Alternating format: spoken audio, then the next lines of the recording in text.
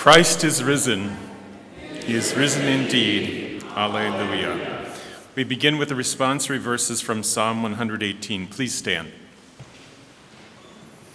Oh, give thanks to the Lord, for he is good. It is better to trust in the Lord. It is better to trust in the Lord. The voice of rejoicing and salvation is in the tents of the righteous. The right hand of the Lord is exalted. Glory be to the Father, and to the Son, and to the Holy Ghost, as it was in the beginning, is now, and ever shall be, forevermore. Amen.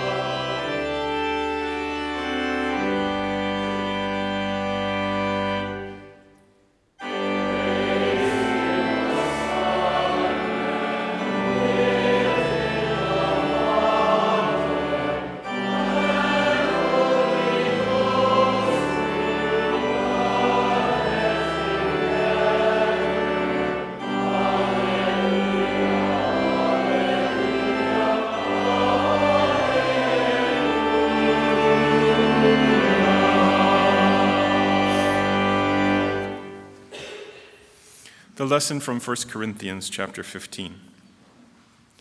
Now if Christ is preached that he has been raised from the dead, how do some among you say that there is no resurrection of the dead? But if there is no resurrection of the dead, then Christ is not risen.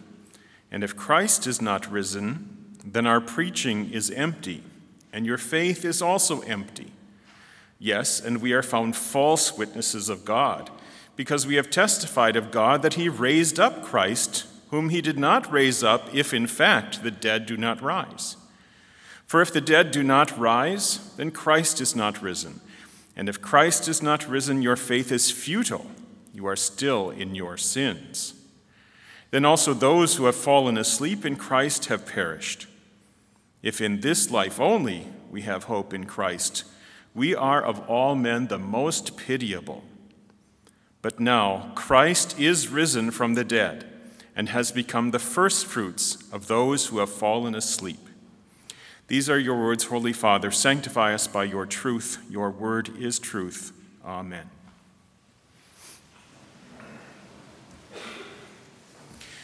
The fact that Christ is risen from the dead is a pivotal truth for all of human history.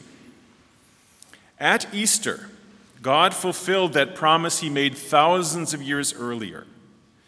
At Easter, God shows his power over sin, death, and Satan.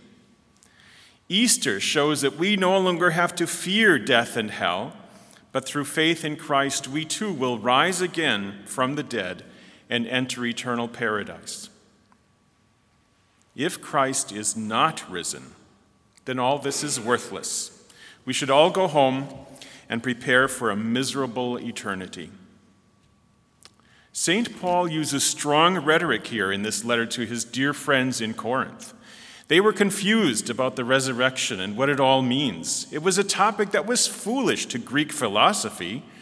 It was beyond human reason, and therefore they thought it was impossible.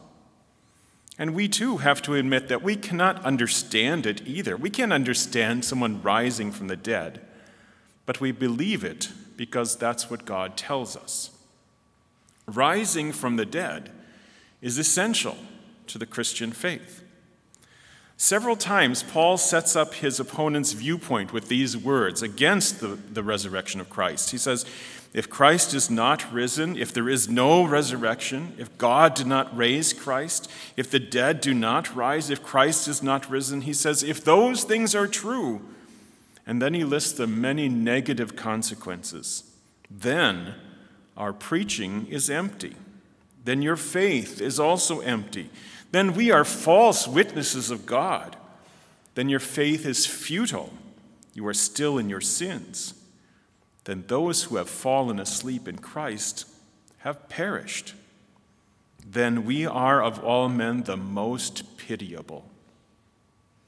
But then Paul removes all doubt and all worry with a simple statement according to God's own word.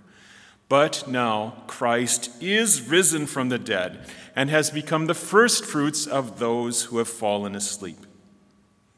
It is a most comforting teaching of the Christian faith that those who die in the Christian faith rise again to live with him forever in heaven. It is what gives us comfort when our loved ones die. Otherwise, we have little to live for. Only this life where we end up returning to the dust from which we are made. Yes, we can have enjoyment in our earthly life, but never perfectly.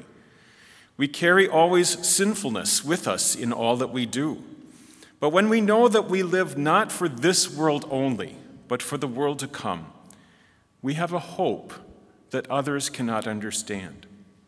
When we grieve, it is not like unbelievers who have no hope, as Paul says. And when we face death, we do not have to be afraid, but we look forward to entering eternal life and being joined again with those who have gone before us in the Christian faith. Because Paul says here, Christ is risen from the dead. Other people had risen from the dead or had been raised from the dead. Jesus raised others, Jairus' daughter, the young man of Nain, Lazarus, his dear friend, that brother of Mary and Martha of Bethany. But Jesus, our Savior, Christ, the promised Messiah, is the first to rise from death by his own power. Yes, the Bible says God raised him, and it also says Christ rose again. For God the Father and the God the Son work together, united in their work for our salvation. Jesus rising from the dead is a divine miracle and a work of the triune God who created us, redeemed us, and sanctifies us. Maybe this seems so familiar. You've heard it again and again. Maybe you're tired of hearing that same message over and over again. But this message of Easter and Christ's resurrection, gives you a reason to live every single day. It gives meaning to all that you do. This message changes your eternal destiny. It determines where you will be for all eternity. Think about it. Ponder it again. You will rise from the dead. Savor that love that God has for you in this miracle. For this miracle is also yours. Your body will rise again from the dead. You will see God face to face. You will be without sin. You will be without guilt, without fear, because Jesus paid the penalty for your sin on the cross and rose in triumph and victory over sin and Satan. Jesus promises, because I live, you will live also.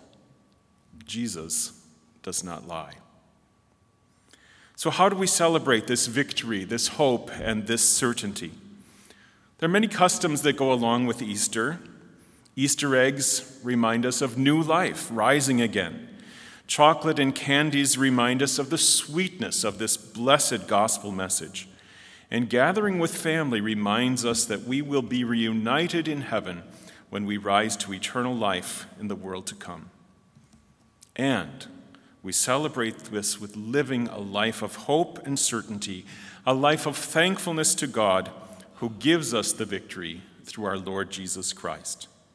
We celebrate by singing his praises. And there's a hymn that summarizes these thoughts and this joy. He is a risen, glorious word. Now reconciled is God my Lord. The gates of heaven are open. My Jesus did triumphant die, and Satan's arrows broken lie, destroyed hell's direst weapon. Oh, hear what cheer! Christ victorious riseth glorious, life he giveth. He was dead, but see, he liveth. May God bless us as we continue our Easter celebration today and every day until we are raised to life eternal. Amen. Glory be to the Father, and to the Son, and to the Holy Ghost, as it was in the beginning, is now, and ever shall be, forevermore. Amen. Please turn to page 155 in the front of the hymnary, and we will pray together collect number 62. Please rise.